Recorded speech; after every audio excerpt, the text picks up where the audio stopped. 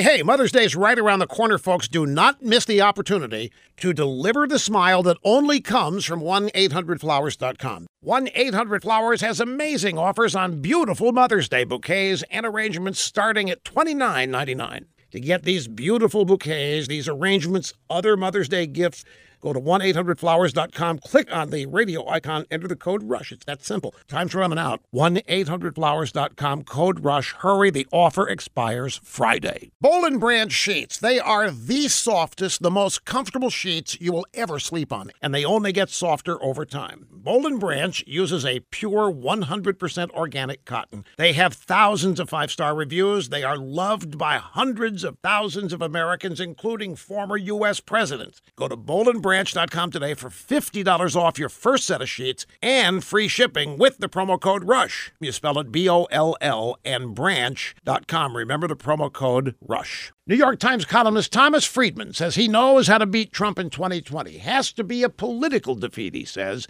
not impeachment. Impeachment would say that we've lost our minds, and we can't have anybody knowing the Democrats have already done that, can we? No, Friedman admits that defeating Trump is going to be hard because Trump can bend people to his will like magicians bend spoons.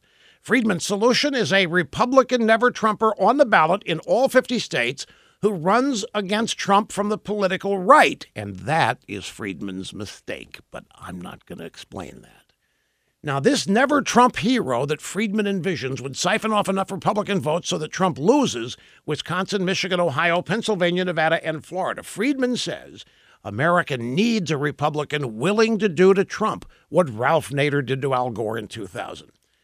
Friedman, I hope you enjoy this little liberal fantasy, like all the rest of your liberal fantasies.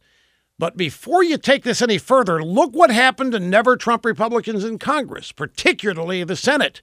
Just like you, they thought Trump could be challenged from the right.